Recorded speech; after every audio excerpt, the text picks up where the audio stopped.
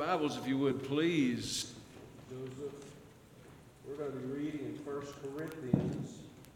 This passage was read a few Wednesday nights ago, or maybe Sunday nights ago, where the host brought a message about Apollos, if I remember right. We're going to read over that tonight and not really deal with that particular subject, talking about serving again tonight. And let's get 1 Corinthians chapter 3. We're going to read A pretty lengthy passage of Scripture tonight, and talk about the fact that in serving the Lord, we don't serve alone. We serve with others. Not only is that commonplace, not only is it traditional, it's biblical. And sometimes people want to just do their own thing, isolated. But the Bible, I'm glad the Bible gives us instruction really about how God, not only the fact that God wants us to serve, but how He wants us to serve. So let's begin reading in verse 1, where Paul writes, 1 Corinthians 3:1, "And I, brethren, could not speak unto you as unto spiritual, but as unto carnal, even as unto babes in Christ. I have fed you with milk and not with meat, for hitherto you were not able to bear it." Couldn't handle it. "Neither yet now are you able." These talking about the church members there at Corinth. They were not spiritually minded as they should be, at least some of them. Verse 3 says, "For you're yet carnal." Carnal having to do with fleshly. We're either walking in the Spirit or we're walking in the flesh. Really one or the other. And many of them were carnal. "For you're yet carnal, for whereas there is among you envying and strife and divisions, are you not carnal and walk as men, just like natural men? For while one saith, I am of Paul, and another, I am of Apollos, are you not carnal?" They had their own favorite preacher, and they were being carnal about it. "Who then is Paul?" Now, look in verse 5. Paul writes this and said, "Who then is Paul, and who is Apollos? But ministers by whom ye believed, even as the Lord gave to every man." So he says, you're making much of one preacher over another. This is my favorite preacher. I'm a follower of Apollos. And Paul was so direct in verse 5. Who is Paul and Apollos? They're ministers, servants. All we are, he says, are servants by whom you believed, even as the Lord gave to every man. Paul, what does that mean? I believe Paul is saying, God used Paul, Apollos, and myself. We're servants, but the Lord gave every man the ability to serve. I've planted, Apollos watered, but God gave the increase. So then, neither is he that planteth anything, neither he that watereth, but God that giveth the increase. Now he that planteth and he that watereth are one. They're not one person, but they're working for the same objective, one goal, one objective, one team. Now he that planteth and he that watereth are one, and every man shall receive his own reward according to his own labor. For we are laborers together with God. You're God's husbandry, you're God's building. According to the grace of God, Paul writes, which is given unto me, as a wise master builder, I've laid the foundation, and another buildeth thereon. But let every man take heed how he buildeth thereupon. For other foundation can no man lay than that is laid, which is Jesus Christ. Now if any man build upon this foundation, gold, silver, precious stones, wood, hay, stubble, two different kinds of material, two different classifications of building. One of them is permanent, gold, silver, precious stones. One of them is temporal, wood, hay, stubble. Every man's work shall be made manifest, for the day shall declare it, because it shall be revealed by fire. And the fire shall try every man's work of what sort it is. If any man's work abide, which he hath built thereupon, he shall receive a reward. If any man's work shall be burned, he shall suffer loss, but he himself shall be saved, yet so as by fire. His works may burn up, he may have nothing to show for his life, but he'll be saved. If he was a child of God, he'll be saved, yet so as by fire. Verse 16, know ye not that you're the temple of God, and that the Spirit of God dwelleth in you? If any man defile the temple of God, him shall God destroy. For the temple of God is holy, whose temple you are. Let's pray again. Father, thank you for your word tonight. Thank you for the precious Bible, the epistle to the Corinthians, that, Lord, is so practical, so powerful, so needed, really so penetrating as we take it to heart. We thank you for it. Thank you for the wisdom it gives us. And I pray you'd help us tonight to examine the subject of serving from a different angle, and that is serving with others and serving you. And we pray for that in Jesus' name. Amen. You may be seated. Thank you so much.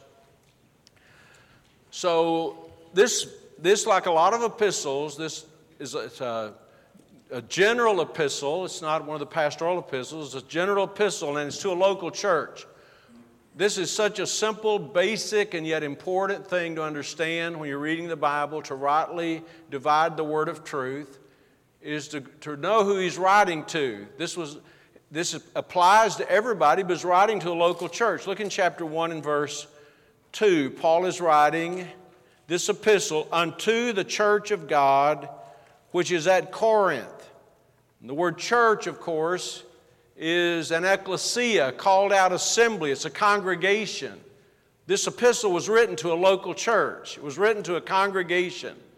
But it also says that it's not only for this church, but it's for other saints and all saints. Look in verse 2. Unto the church of God, which is at Corinth, we're in chapter 1, to them that are sanctified in Christ Jesus, called to be saints, with all that in every place call upon the name of Jesus Christ our Lord, both theirs and ours. So I know that we live, and you may never notice this, but I see it a lot and hear it a lot, notice it a lot. When people talk about the church as being all Christians, the church is a local assembly. This church is a local assembly that Paul is writing to, and it's inaccurate doctrinally to think of the church being universal and invisible. A church is an assembly. It's a congregation. It shouldn't be called a church if it's not assembled. And so this epistle is written to a church. And when you read this epistle, and if most of you would know this, if you read this epistle, just this one book of the Bible, then you'll see that there were a lot of specific issues going on in this church. It had more than its share of problems. We just read about some of them in chapter 3, if you want to go back there. And that is, they were carnal, they were fleshly, they were kind of had I sometimes call a party spirit, like I'm for this person more than that person. That's all carnal. Every bit of that is carnal. They had also problems with taking people to court. Paul rebuked them for that. They were abusing spiritual gifts. 2 entire chapters devoted to that, chapter 12, chapter 14. All these problems. There was immorality in the church. They weren't dealing with it. 1 Corinthians chapter 5. These are specific issues in a local congregation. And so it's very clear that they had issues, and most of those issues, I think we could safely say, were related to their carnality. They weren't spiritual. By the way, if you're not a spiritual person, you're going to have problems with the flesh and the sins of the flesh, the lust of the flesh. And so God is giving them this instruction in this epistle. And one of the things he talks about is this matter of serving and how they serve together. And there are 2 things I just want to kind of call our attention to in this epistle and just in general for all of our lives. And that is this: all of us are different. All of us are different. They were all different in a variety of ways. Chapter 3 and verse 6, Paul says, I planted, Apollos watered, God gave the increase. There are differences in what we do. Paul wasn't trying to be Apollos. Apollos wasn't trying to be Paul. And the same's true in our life. We don't all have the same ministry. We don't all serve in the same way. We don't all do the same thing. God didn't intend for us to do that. You know, the best illustration in life that I can think of anytime I'm talking about this is I remember the days of high school when we played football, and I can still remember in the summer we'd start some two-a-day workouts in the summer before school started, and our coach would give us a notebook, and in the notebook it had all the plays that we were to learn. And there were quite a number of plays, but the thing I remember most about it was not just the plays, but I remember that every one of those plays showed the assignment of every player on the offense. So if you were blocking on that assignment, or if you were supposed to be, the quarterback had his thing to do, and the running backs had their things to do, and if the play was coming on your side, you'd block a certain way. If you were on the off side, you would go down and try to everybody had their own play, and the success of a play depends on everybody doing their own thing, what they're supposed to be doing. Nobody ever got in the huddle and said, I get tired of you getting to throw the ball. Why can't I throw the ball? You don't get to do that. Everybody has their own assignment. And by the way, that's what he's saying to this church. And that's the way it ought to be with every church. It'd be nice if we had a playbook and we could just say, this is what you're supposed to do, and this is what you're supposed to do. But the truth is, every one of us are to be engaged in ministry, and we're not all to do the same thing.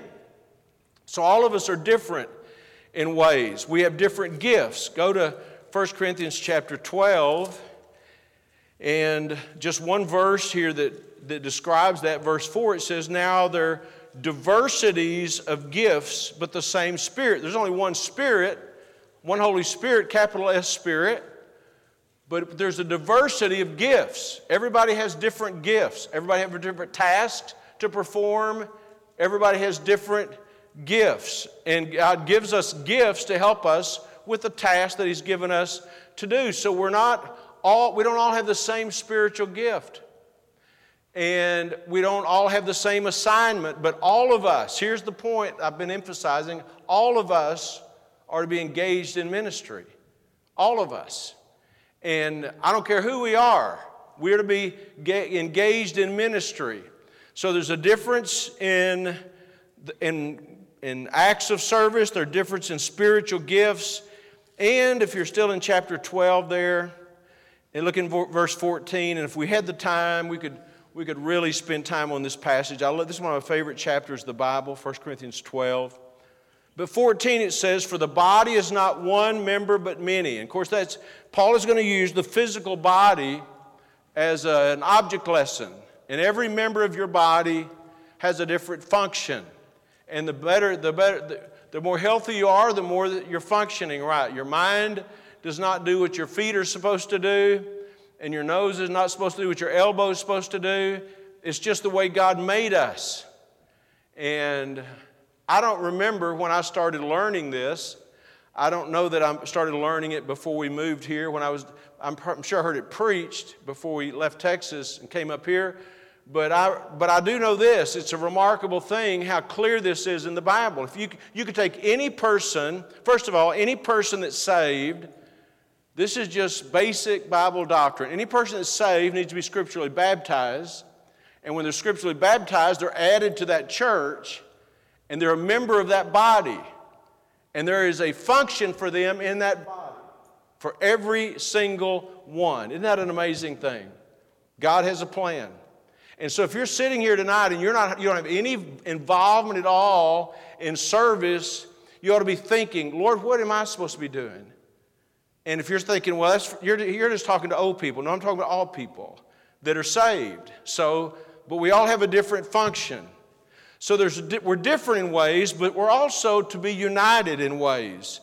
For instance, look in chapter 1 of 1 Corinthians. 1 Corinthians chapter 1. And let's look in just two verses, verses 10 and 11. Now I beseech you, brethren, by the name of our Lord Jesus Christ, that you all speak the same thing. Have those words underlined in my Bible. Speak the same thing. And that there be no divisions, schisms or divisions among you. This verse just continues to elaborate on this subject. You say the same thing, there's to be no divisions among you, but that you be perfectly joined together in the same mind and in the same judgment. So God, we have different functions, we have different gifts, we have different roles to play, but all of us are to be saying the same thing. We're to be on the same doctrinal page. You know, people think with doctrine, well, it doesn't matter that much. It only doesn't matter if you're not trying to follow the Bible. If you're trying to follow the Bible, unity of doctrine matters. So we're to be doctrinally in agreement and united, really united in our mission. You know, there's a lot of things that cause division in churches, and sometimes things that cause division in churches are not even doctrinal, they're not even spiritual. Sometimes it's political stuff. People get all focused and passionate about certain things that aren't even biblical.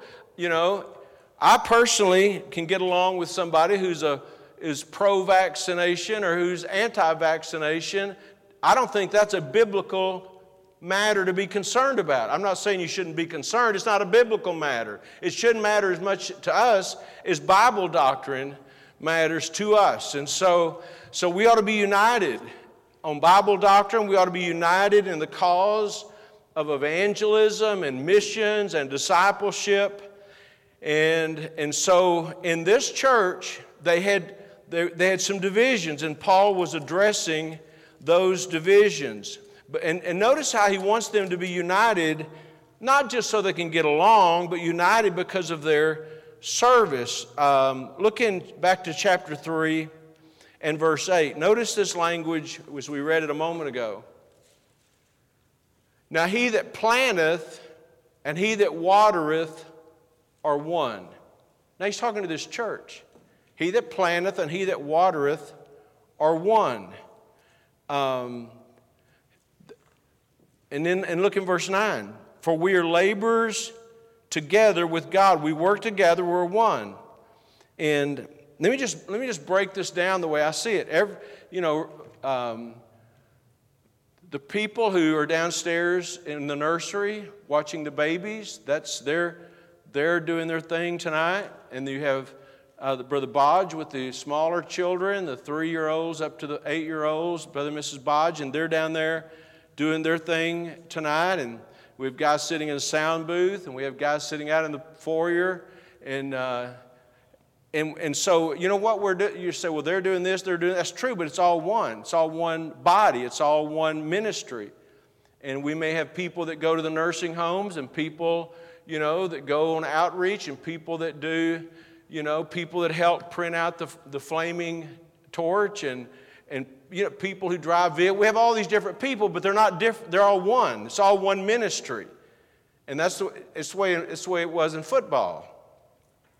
You've got the guy that's the center who's hiking the football, and the quarterback that's taking it, and the guards and the tackles and the ends may be blocking, and he gives the ball to a running back, and the running back tries to get some yards, but it's just one team.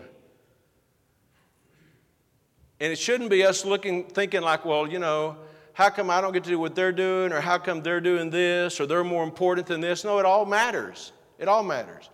Everybody ought to be doing their job.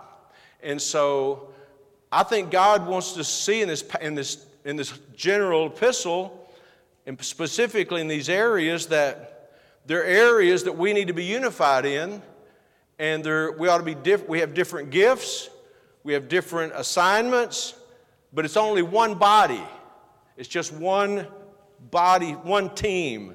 And everybody should be serving. Look in verse 10, Paul says, according to the grace of God, which is given unto me. The word grace there, charis, it means a gift. According to the grace of God, which is given unto me, as a wise master builder, I have laid the foundation, and another builds their own. And he said, I've done my part. Let every man take heed how he builds upon it, but all are be building according to the grace of God.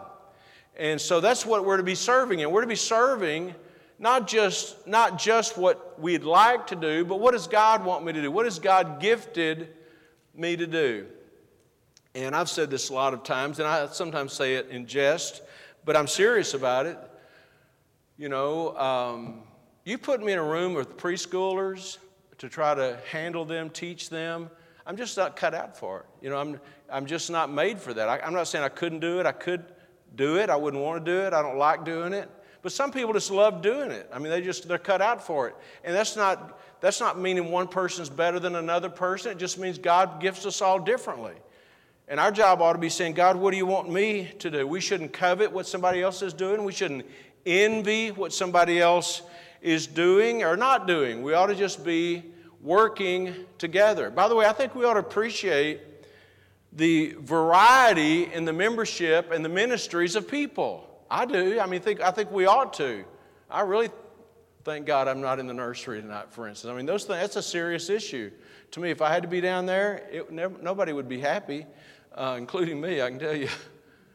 And even people that go to the nursing homes every week, I thank God for them. You know, sometimes people have the idea, well, if somebody's going to the nursing home, it has to be the pastor. Why does it have to be the pastor? No one around here says that. I'm just saying people might think that when we were going to the jail ministries, and that's something I really enjoyed doing when I'd go to the jails. But other men in the church do that. We ought to appreciate those that do it. You know what Jesus gave the church to do? He didn't give the church the assignment just to come together 3 or 4 times a week and just hug necks and fellowship and sing songs. That's all good. But the commission is to take the gospel to the world. That's our assignment.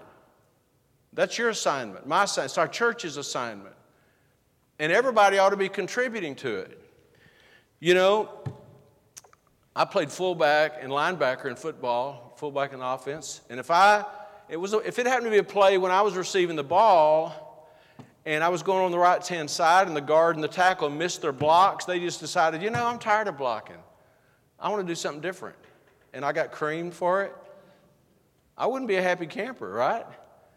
Everybody's supposed to be doing their own job, their own responsibility. We ought to appreciate those that do so. Like I said, I'm confident there are probably people who look at this paper and say, well, I didn't have anything to do with it, so it's probably not that important. And yet I get to hear from people often who read these things and are blessed by it. And you know who does it? The church does it. And if you're in the church, you had a part in that. And I'm confident that a lot of people don't look at it that way. We look at it, well, that's the office staff, or that's this person, or those people. No, that's not how God looks at it. That's not how Paul looked at it. He said, who are we? Who am I?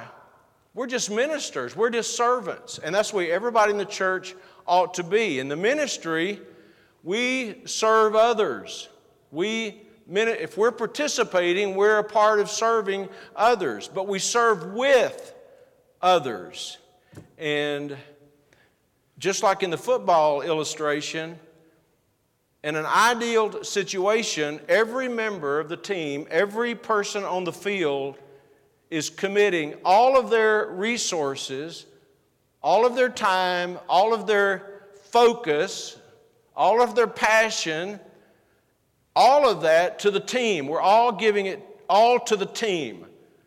And if I'm wrong, then I'm wrong. But I think a lot of times in churches we don't look at it like that. We look at they're doing this and they're doing that, and I'm not doing anything, and they're doing too much. And really, it ought to be everybody contributing to the team. Otherwise, you're a freeloader. Can I just be honest? That's what I'd want to say to somebody that's get in the huddle, and they're just, if we get up there and ready to play, and they're just looking up to the cheerleaders and stuff, I'd say, hey, get your head in the game. Get your head in the game. We got a game to win. We're in this, and this is not a game. This is real life. This is ministry. This is eternal souls. Get your head in the game and get your heart in the game. And so you have this kind of an interesting, dichotomy here. Paul writes about diversity. We have different gifts, different assignments, but then unity. We're on the same page doctrinally, and we're on the same team, and we're working together. And so this matter of serving together is really what I wanted to emphasize tonight. Look what it says in verse 9. Paul says in verse 8, he that planteth, he that watereth are one. Verse 9, we are laborers together with God. You're God's husbandry, you're God's building. We're laborers together. Ministry is a team effort. It ought to be. It needs to be. The more it's a team effort, the more impact it's going to have. The more it's a team effort, the more it's going to be accomplished. Whether it's, you got outreach team, you ought to have greeters, you ought to have ushers, and people in the music ministry. Obviously, I don't belong up there. People who are teachers. We're fellow laborers. I'll give you an example. I was coming up on the platform just a couple of weeks ago. I was right here at the stage. It was time to start on a Sunday morning, about 3 minutes before 11. And I look back, and I see a visitor with a couple of kids under their arm. And I could tell they were just looking for a place to sit. And so I walked back and I said, are you looking for a place to sit?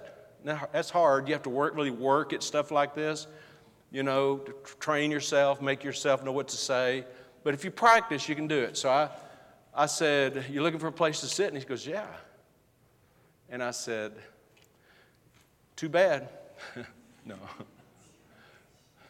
No, I said, well, let me find you one. And I walked up here and I found two options. One was over here. I said, how many seats you need? That's another hard one, but you can learn to do that. How many seats do you need? And he said, 3. So I found a place. He said, that's the one I wanted. And I was kidding around with him. I said, but we have this front row. We have a special on the front row. And he said, no, I'll take the one you gave me. You know why do I say that? Because that's an important job. I want to say it again. That is an important job. When somebody comes in and they're new, it's awkward. And that, you know what? They walked around several men to get in the door that didn't say a word to them about trying to help them. Now, I'm just being honest with you. That's an important job. And there's lots of people in this room and in our church that could do that job. But we think, well, that job's not important. It is an important job. And I don't mind doing it. I like doing stuff like that. I told you this once before, but I was in a church a couple of years ago. Wasn't as big as this building. I was sitting way over here on this side. I was a guest. I was going to speak in an afternoon service. I'm sitting there as a guest, and I see a family come in. And I could tell they didn't know where to sit. So I'm a guest. I got up out of my seat, went back there to him, and I said, let me help you find a seat, and found a seat for him. You know why? I don't think we ought to leave people like that standing around. We ought to help people. Some of you ought to look like you don't believe me. But I'm just telling you, every job matters. Every job's important. There are a group of people that you and I hardly ever see that are walking around in the foyer, in the building, and looking, making sure everything's safe while we're in here. And you know what? You may not think that's important, but if someone were to come in that door with mischief on their mind, it'd be very important. Every job's important. And it's important that the job gets done, but it's also important that just a handful of people are not doing all those jobs. Everybody ought to be on the team. Now, back to my football analogy. I wouldn't have been a good bench warmer. I like to be in the game. And I'm very fortunate that I didn't have to sit on the bench much. But I want to be in the game. If I wasn't in the game, I'd be asking the coach, Coach, can I get in the game? Because I want to be in the game. You know what? And it's not a game. This is important stuff. We're making disciples. We're reaching people with the gospel. And we're serving together. And We can emphasize service, and I think we have been and we need to be. We're not going to continue to beat this drum forever, but it's a team effort, and it's to be done through churches. Ministry is to be done in and through churches. We are fellow laborers. Look in verse 9. We are laborers together with God. We are fellow laborers. And in the New Testament, I didn't always believe this way because I just didn't understand. You know, the more you read the Bible, the more it comes together, makes more sense. You know, just a lot of things become. But now, every time I read the Bible, it's very clear to me that all the New Testament ministry was through churches, and churches networked together. There weren't any mavericks. There weren't any people doing things on their own. It was church oriented, and I am 100% convinced that God's ministry, the best is to be done through churches. You know, when Paul went out on his missionary journeys, read it sometimes in Acts chapter 14. I was going to turn to it, but I'm not going to. You know, when he got back, he and Paul and Barnabas got back from their missionary journey, what did they do? They reported to the churches. You know why? The churches sent them out. The churches sent them out. They helped start churches, and they reported back to the churches. And lots of mission work and lots of things are not even connected to churches. And to me, it's not the biblical way to do it. And yet here in Corinth, in the church of Corinth, we see this example. As a matter of fact, go to one place here. Go to the right to 1 Corinthians chapter 16. Just to emphasize this point, Paul is writing the church at Corinth. And what does he say in chapter 16 of 1 Corinthians, chapter 16, verse 1? Now, concerning the collection for the saints. He's getting these churches to gather some money together for some needy believers. Concerning the collection for the saints, as I've given order to the churches of Galatia, even so do you. You know how Paul got funds together? He went to churches. A lot of times people now are doing all kinds of mission stuff and they circumvent the churches. They ignore Paul. That's not New Testament. And Paul, he said he went to the churches and he told them, this is what I want you to do. So I believe that's the way ministry ought to be done. Go back to 1 Corinthians chapter 3. And so we're laborers together with God. Look what it says in verse 9. Now, who's he writing this to? He's writing it to a church. For we are laborers together with God. And notice what he said to the church at Corinth. Ye are God's husbandry. Ye are God's building. Two different statements, two different object lessons or illustrations. First of all, he said, you're God's husbandry. When we think about a husband, we think about a husband versus a wife. But the word husbandry means a field, a cultivated field, a vineyard, a farm. That's what husbandry is. That's what he said to this church. Imagine this, God saying to a church, ye are God's farm. In other words, the fruit that's to be born should be produced through churches. And then he says, you're God's building. The church is a spiritual building. This building here is not the church. This facility. The people are the church. The body. It's God's house. You're God's farm. It can't be any simpler than that. To a church, he says, you're God's farm. God's going to produce fruit through the church. And you are God's building, God's spiritual building, the house of God. He says that in verse 16. If you look there, know you not that you're the temple of God?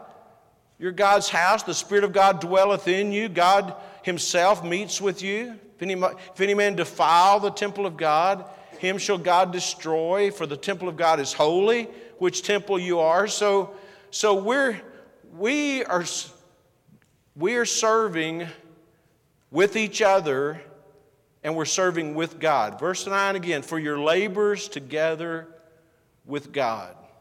What if you could work with God? Wouldn't that be something? Can you imagine that? If you were getting involved in some kind of a task, taking the illustration of farming, if you're going to go out and work and God would be out there working with you, wouldn't that be an amazing thing? to have God. That's what we do. We do the ministry, serving God through His church. We're laboring together with God. You know why we do what we do? We do it for the Lord. We do it with the Lord, for the Lord. It's not about us. It's not about us being recognized. It's not about us, being important. It's about God.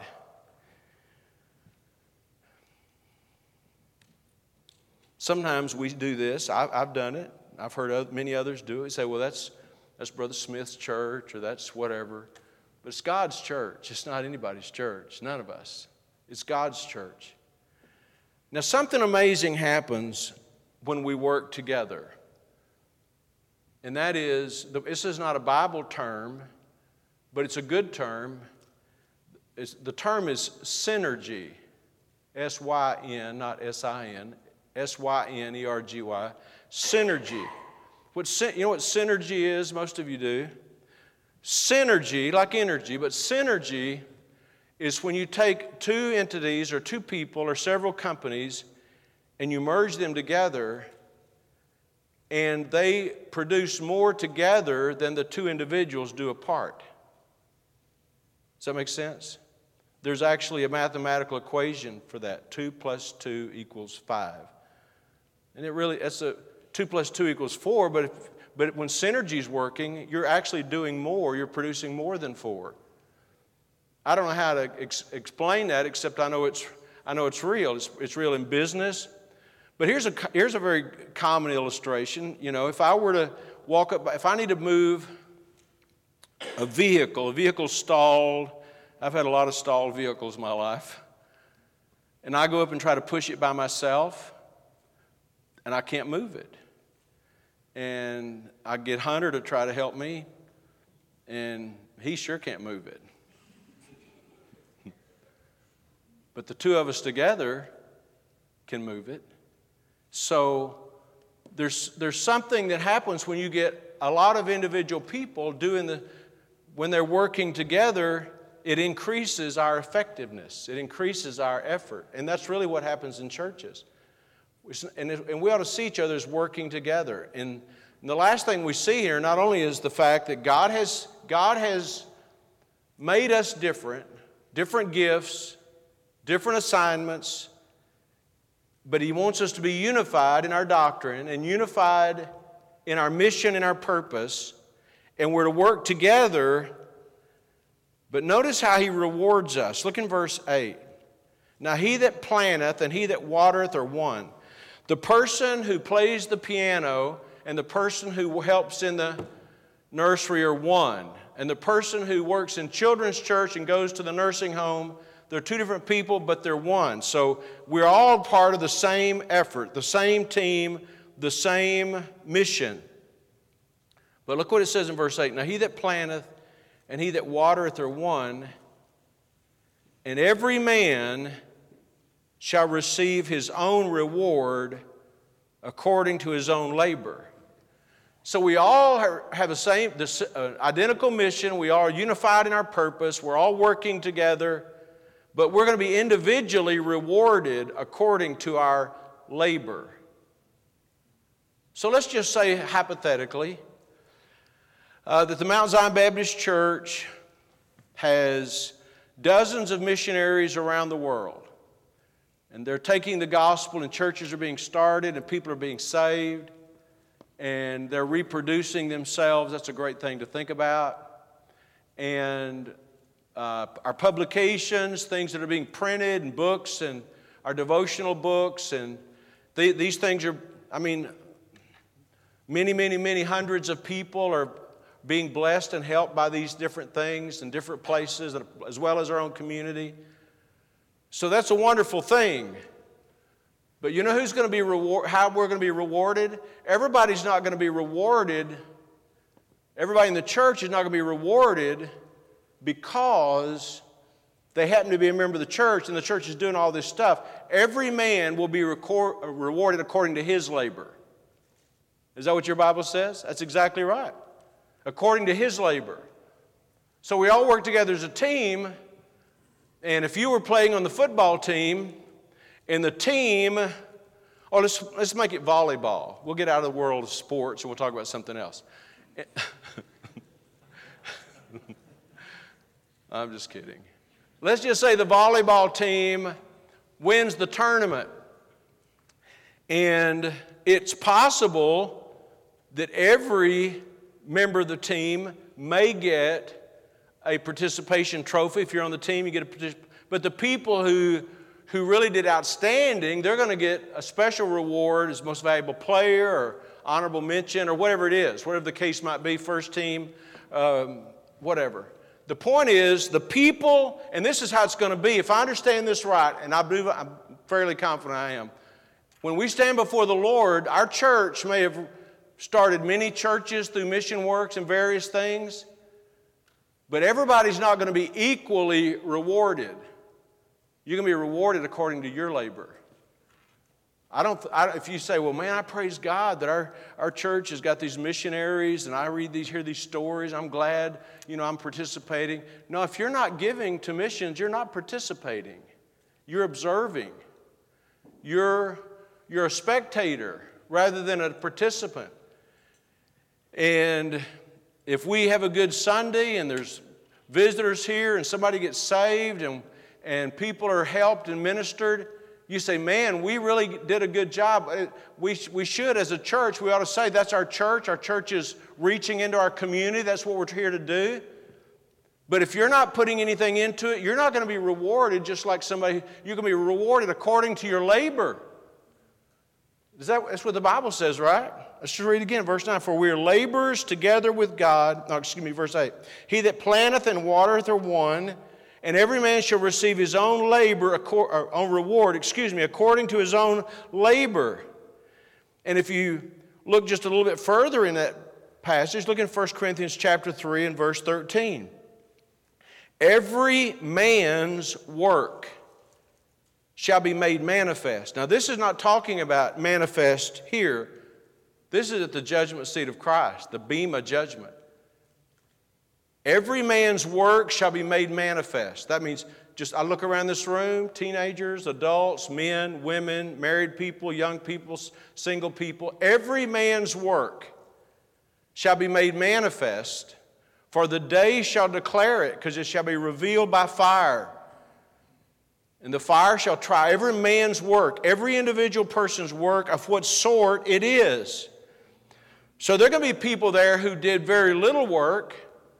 There are going to be people there maybe who did a lot of work. There are going to be people there who did work, maybe all of us, including myself, did work that really didn't stand the test, to put the fire to it. The fire is God's, it's like, if you were to go out and start a fire and you got some twigs and wood and put that stuff in the fire and it's just going to be burning and burning, but you could lay a piece of steel in there and let the fire finish burning, or a piece of gold, let the fire finish burning, and the fire goes out, and the twigs are gone, the tree's limbs are gone.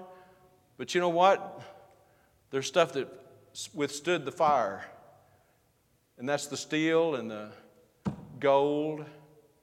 And that's what Brother Billy Bridges meant when he said to me one time. I'll never forget it. I was sitting in my office, and we were talking. And I wasn't sitting behind the desk. I was just sitting in a chair. And he said, Brother Thomas, he said, it's going to be something to see what's left when the smoke clears. And that's true. All of your works, all my works, are going to be tested at the judgment seat of Christ. And you say, well, what if it all burns up? Look what it says in verse 15. If any man's work shall be burned, if all his works are burned up, he shall suffer loss. His works were not rewarded. They did not pass the test. But he himself shall be saved, yet so as by fire. So these works are not about your salvation. They're about your service. All this is about your service. And our rewards are based on our individual acts of service. Verse 14, if any man's work abide which he hath built thereon, he shall receive a reward.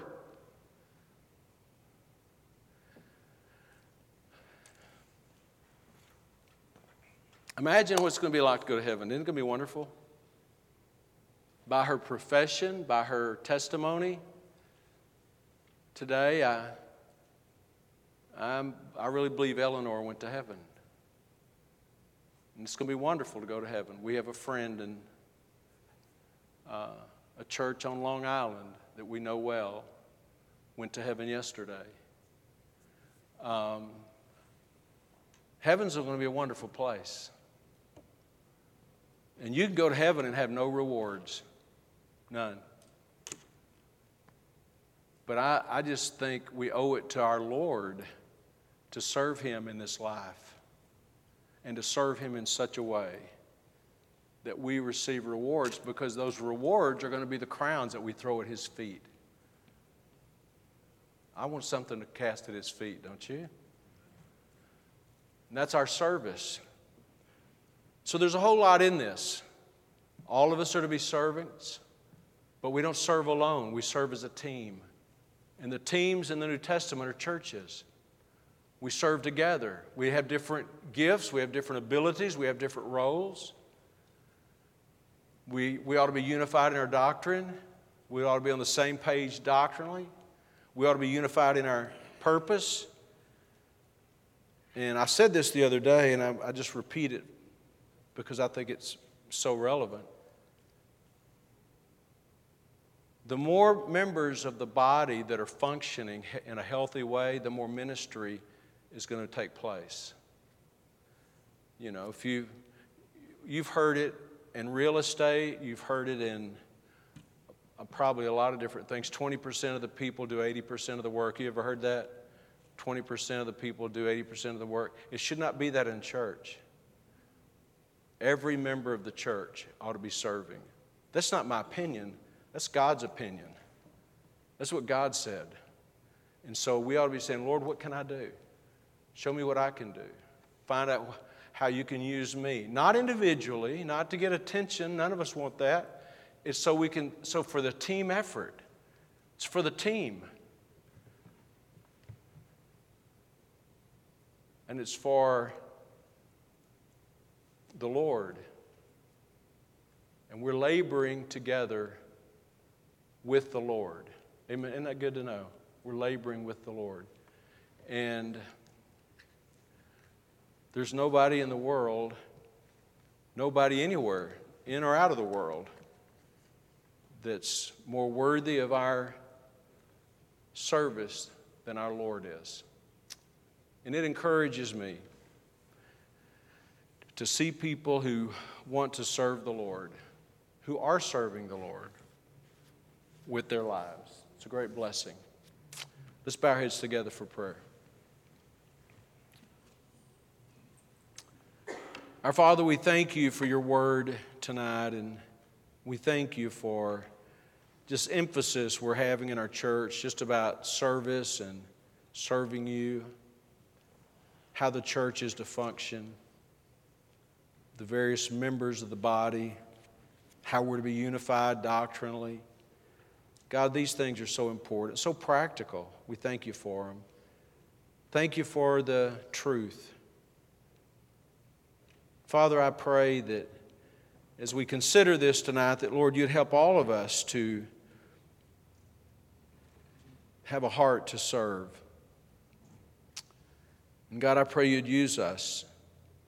Use us to reach people. Use us to support missions. Use us to make disciples. Lord, use us to reach our community. Use us, Lord, to touch the lives of people. We think about this area we live in and our entire region. Lord, there's so many needy people. People that are living without purpose, aimlessly. People without any hope for eternity. People who are addicted and strung out on all kinds of stuff. God, we want to do what we can as a church, as a body, as a team to reach people, make disciples. So God, help us as we do that. Help us as we endeavor to do that. And I pray, Father, that you would deal with our hearts individually about serving you in ways that we could serve you.